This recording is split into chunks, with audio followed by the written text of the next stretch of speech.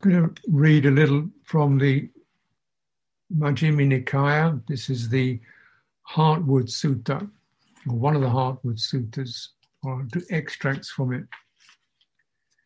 The Greater Discourse on the Simile of the Heartwood, which is number 29. And I'll do a synopsis actually. And the Buddha, he gives the example of the sense of, he's talking about the sense of purpose, which I've touched upon.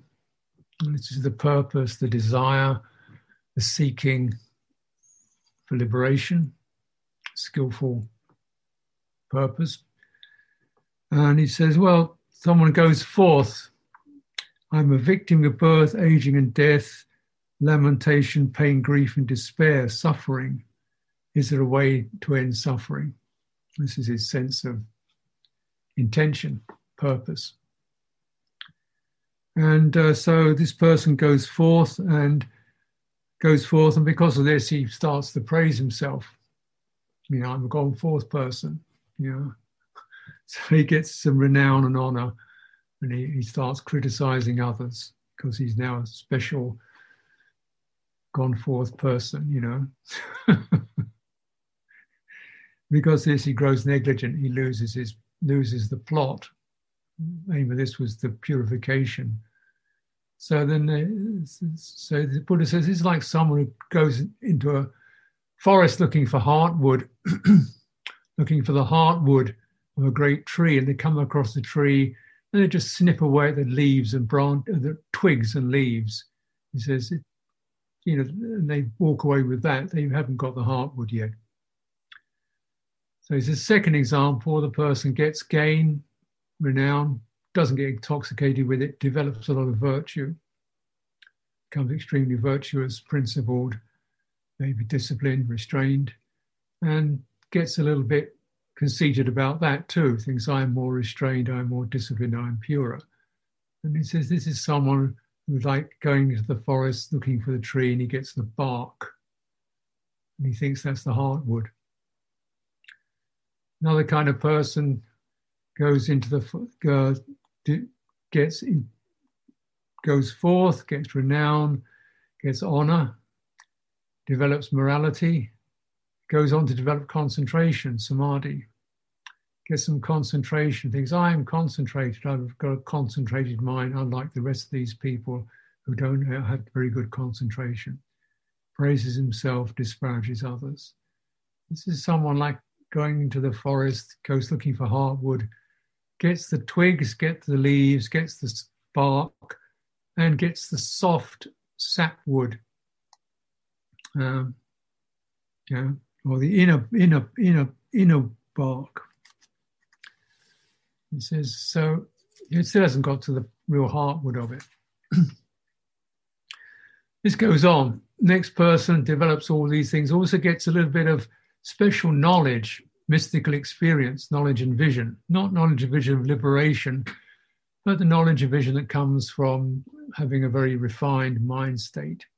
And this is someone, he says, it's like they got the twigs, they got the leaves, they got the bark, they got the inner bark, they got the soft sapwood, still haven't got the heartwood.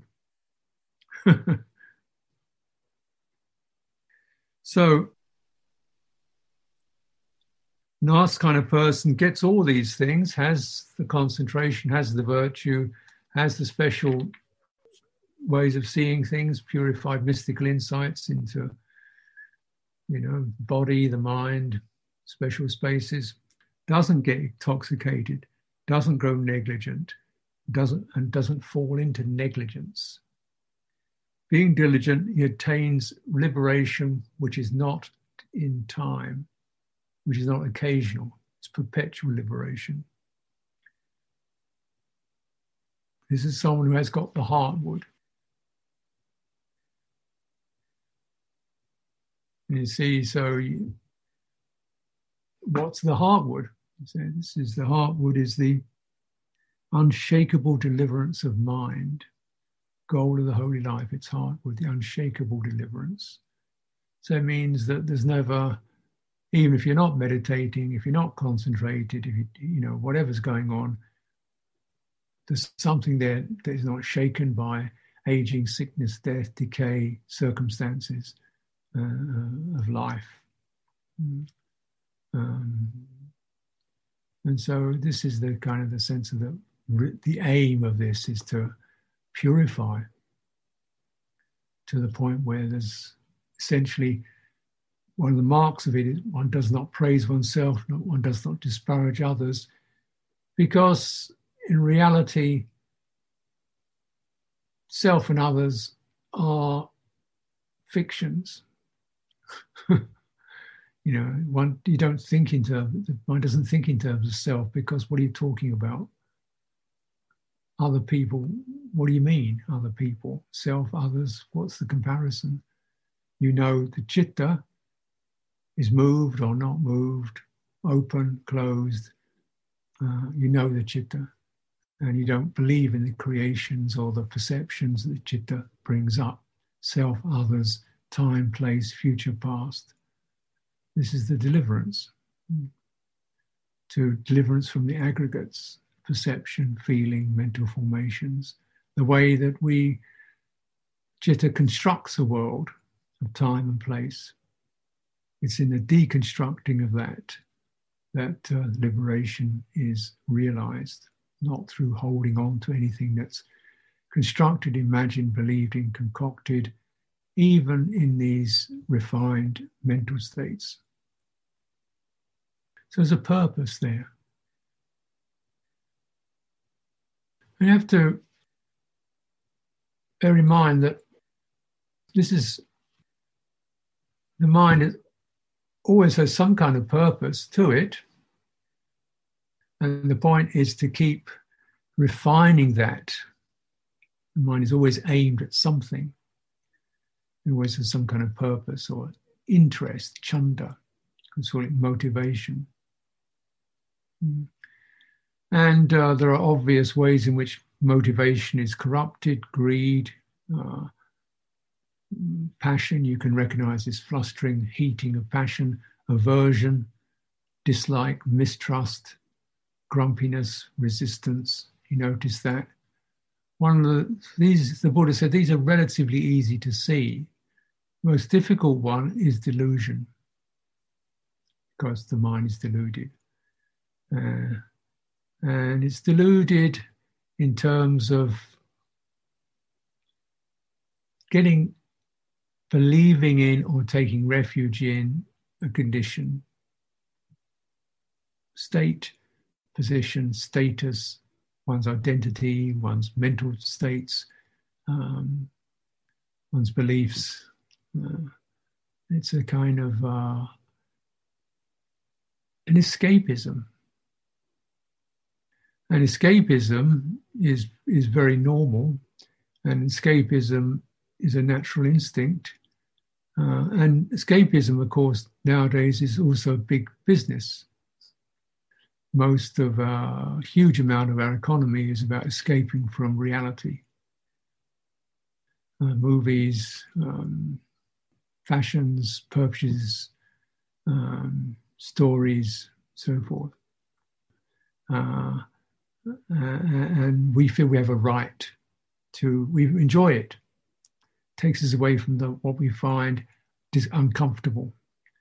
And there's a strong inclination to establish some kind of comfort zone that one can dwell in.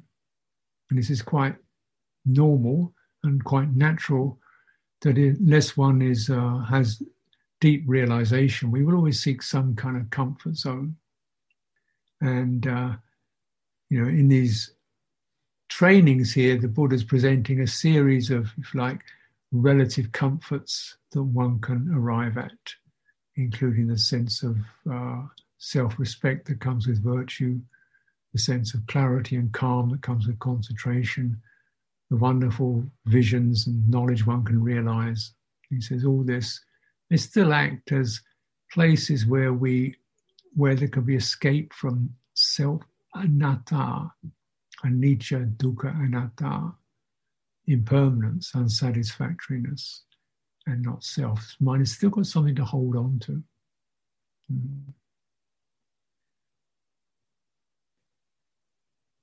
And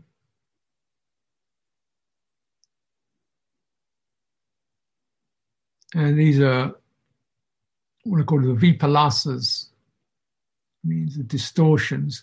The mind still is looking for something, a conditioned experience it could have on any level, internal mind state, external domestic situation, mingling of the two. I'd like to get a nice home base, good mind states, comfortable. That's what I want. And you think, well, why not, indeed? But the aim is actually, because these things are by themselves subject to decay, breaking up. They don't last. They're subject to, even if they seem kind of solid, they break down quite easily, readily. I mean, physical decay, sickness, and so forth. And saying the comfort that you seek should ideally be concentration or a steady mind based upon virtue. And from there, so your mind is clear and steady enough to begin to understand not special visions, but understand the nature of compounded phenomena, nature of existence. So it's, instead of seeing things as distorted, as possibly permanent, possibly satisfying, you say, no, it's not that. That's not it. That's not it. And this causes the mind to turn back into itself. A sense of release occurs. And this is not easy because our nature is to avoid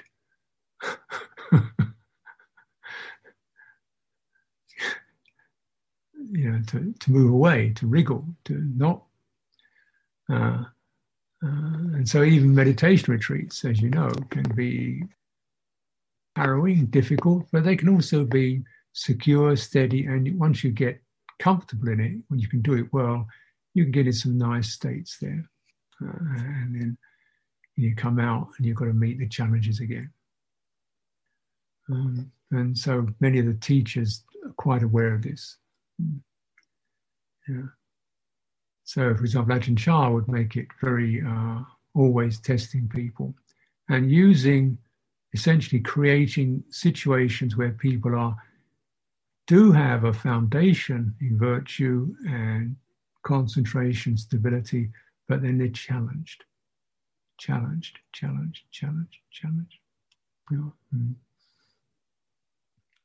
These challenges are essence of the holy life, is to be challenged. Sometimes it's a challenge of taking on responsibility where you don't really want to because you're quite comfortable in solitude. So then you get given some position or another that you didn't really want. In fact, you don't feel that good about it at all. But the idea is, you stay with it. Or you're getting comfortable in this particular monastery, the teacher says, well, you go somewhere else. Okay. People you find difficulty with, you go and work with them. If you like meditation, then you're going to go and do a lot of busy stuff. If you like busy stuff, then the idea is you cut that off and you go to being in solitude in meditation. So it was having a teacher really helpful to keep knowing where you're getting too comfortable and settled in and when you're kind of pushing you out. And this, because it's very difficult to do letting go without something that meets you, without something that confronts your will. And although monastic life in some ways is very secure in its supported, and one is sort of removed from many of the worldly influences, its main practice is the relinquishment of one's will, one's independence, one's individuality. So, for example, Lumpur Sumedho got sent off to become the abbot of a monastery when he was 8 reigns. He didn't really want to. He was quite comfortable where he was. And so he had to take up responsibility. He didn't want responsibility. He wanted just to meditate. He's quiet. So he got sent off to start a monastery. And he did the same to me when I was 5 reigns. I had 5 reigns. He sent me off to teach a retreat. I'd never taught a retreat before. He said, just go and teach a retreat. Okay. Teach a retreat. Don't know how to do it, just start. And then after that, oh, well, go and start this monastery up in Northumberland. Now, I had one Samanera and an Agarika, 3 of us. And this place was a broken down old shepherd's hut with no heat in it and only one tap with no drain. So, and there was an outside toilet. It was very cold and bleak. And I got no particular building skills. I mean, I was trained in literature, not a building skill. We had to rebuild this place, just getting tools, and we didn't know how to use them, and starting to learn how to work it, and spent months doing that. I came back from that eventually, and he said, oh, now you can become the teacher of the nuns. I don't know how to teach nuns. I did. Okay, do that. So after 7 reigns, so I asked to become someone training nuns, and I had no experience in training nuns. And so do that for 7 years, and then go and become abbot of Cittaviveka monastery. I didn't want to be abbot of Cittaviveka monastery. I was fine where I was. So not only that, but it was an extremely difficult time, because the day before I was due to arrive, the previous abbot, who was supposed to show me how everything worked, he disrobed, disappeared. So I arrived about 10 o'clock in the evening, not knowing anything about the place, anything about the management. The community was in a state of distress because the abbot had just disrobed. And there I turn up, hi, I'm your new leader. So that was difficult. Yeah.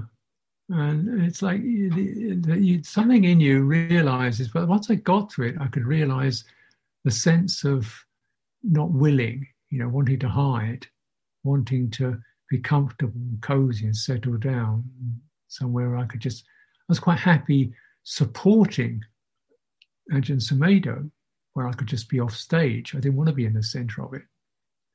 So I just do that. Of course, when you're in the center, you get all the projections, the blame, the praise, the responsibilities. People think you should try and fix everything. And everybody seemed to know what the abbot was supposed to do except me. And basically everybody else thought the abbot should be able to make life satisfactory and everything's going to work. And of course it doesn't. So you get a lot of criticism and blame. And you think, oh, I don't mind. So, it's good. Getting criticized, that's really, really good. Good practice, getting criticized.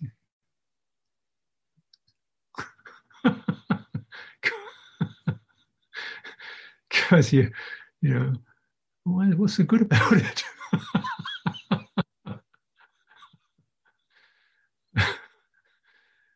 Because you learn to not get thrown around by it anymore. You just keep reflecting what you're doing, and people don't like you, or they imagine you should be this and you should be that, and you're not as good as this, and you're not as good as Ajahn Sumedho, and you don't this, and you talk too much, or you don't talk enough, or something. And eventually you just get to the point where you really withdraw inwardly to just praise, blame, success, loss. Yeah. And you find your purpose is just to sustain that inner awareness, that inner strength and inner focus, not oblivious to circumstances, but you can feel effects of them. And the effects of them are not get and release the indignation. It's not fair.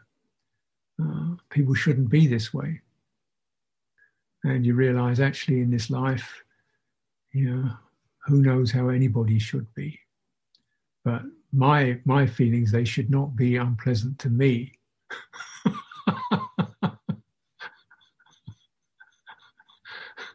And that's not, other people don't have that on their agenda.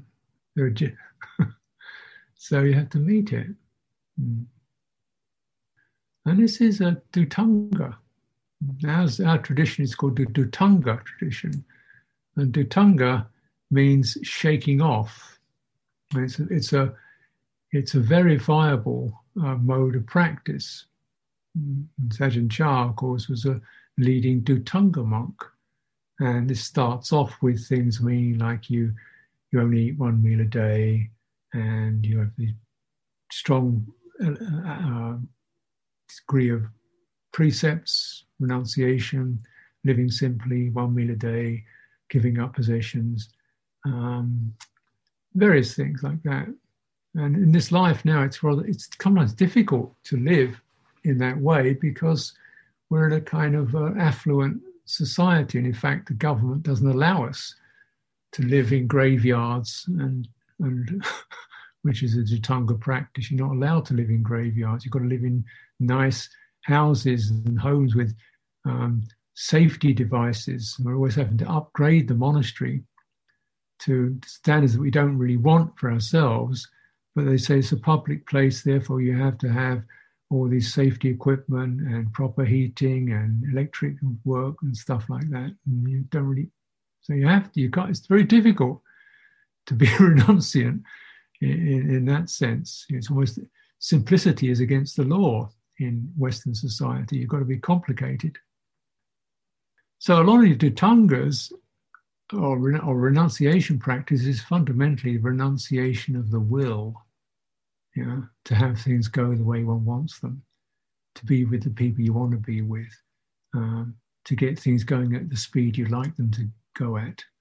It's the relinquishment of the will to become, to be.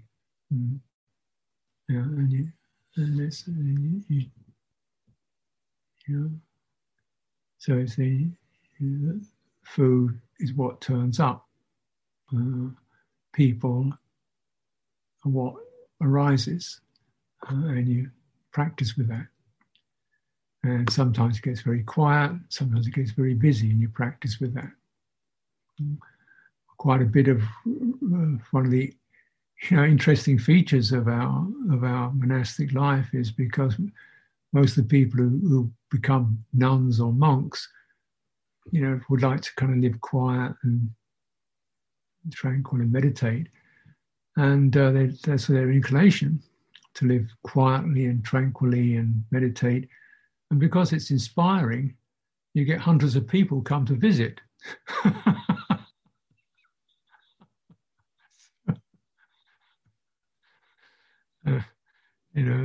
So it attracts the stuff that in a way you were trying to get away from, busyness and business and doing things and meeting people. You want to get away from it. Then eventually you don't want, you just give up. You realize escape, there is no escape. You don't want an escape. In the conditioned realm, you don't want to have things go the way you want them to. You want to be in situations that begin to find these places where you're holding on and present the suffering of holding on. And the ability to relinquish it. That's purpose. And people have asked me about what is this purpose? Because sometimes it's about vigor, but not always vigorous. Sometimes it's about doing things, but it's not always about that either. Sometimes it's about just being open and still, but it's not always about that either. Yeah. So you see someone like Lumpur Sumedha would often talk a lot about being relaxed and open, but actually, my experience always put a huge amount of effort into doing things, building monasteries and teaching. Still does. He's 86 years old. He's still giving talks every week, at least once a week. Doesn't need to, technically, but still that sense of there's a lot of purpose there to support. I've always been huge around that. But at the same time, there's a relaxation of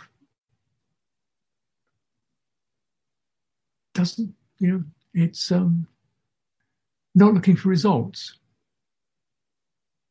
We put a huge amount of effort into developing these monasteries, Amaravati, Chithurst. We used to work many, many hours a day building it up, developing meetings, planning meetings, arrangements, business and stuff like that.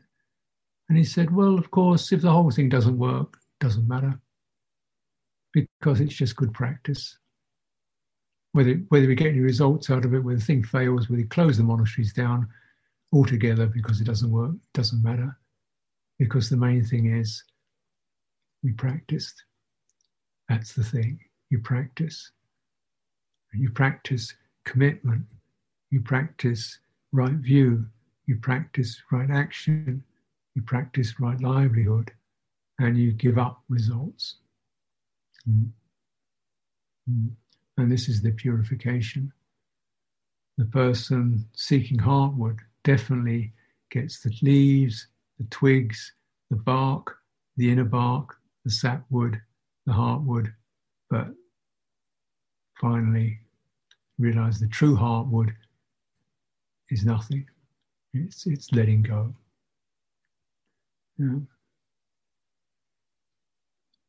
Look at these places of escapism, which you probably don't really notice. The snacks and the things we watch and the things we do, and just put a question on how dependent one becomes upon things that are not evil. They're just constantly, causing the mind to diffuse into present, future, past, things out there, and we're kind of diffusing, and keeping that sense of disengagement as the fundamental place you always go back to, because you don't fit in this world. You're a spirit, chitta, that's come into this physical form, and one day it will move on. We came into this thing, and one day it will move on. This is not our home. So the disengagement is the standing on that place of homelessness and witnessing, and not checking when one's getting even gently pulled out into time, place, situation.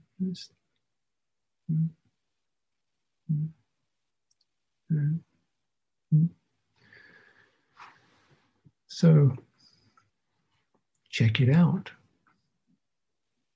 And the Buddha doesn't say you don't need virtue and concentration. He says, these are essential, virtue and concentration. So you do have that inner stability to act as the basis from which you check how circumstances are affecting you.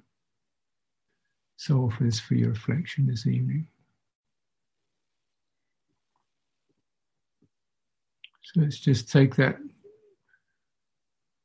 hovering moment, no particular thing to do, just letting the echoes of what's been said or what arose for you come into awareness, see what they pass, see what's left.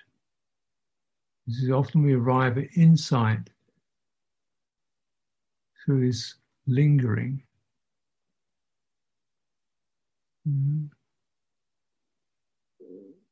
The effects.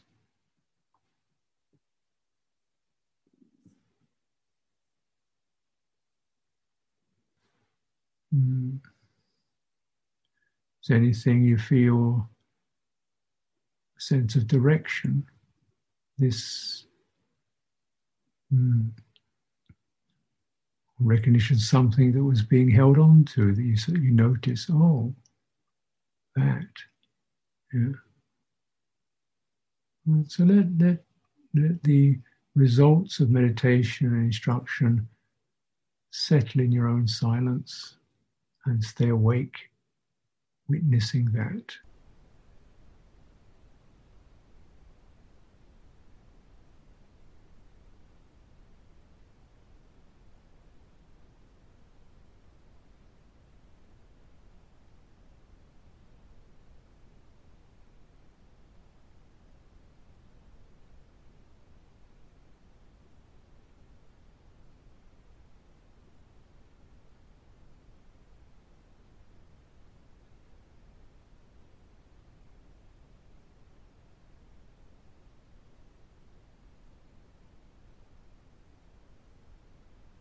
So I'll take leave now, and thank you for your attention, and may your practice bear fruit.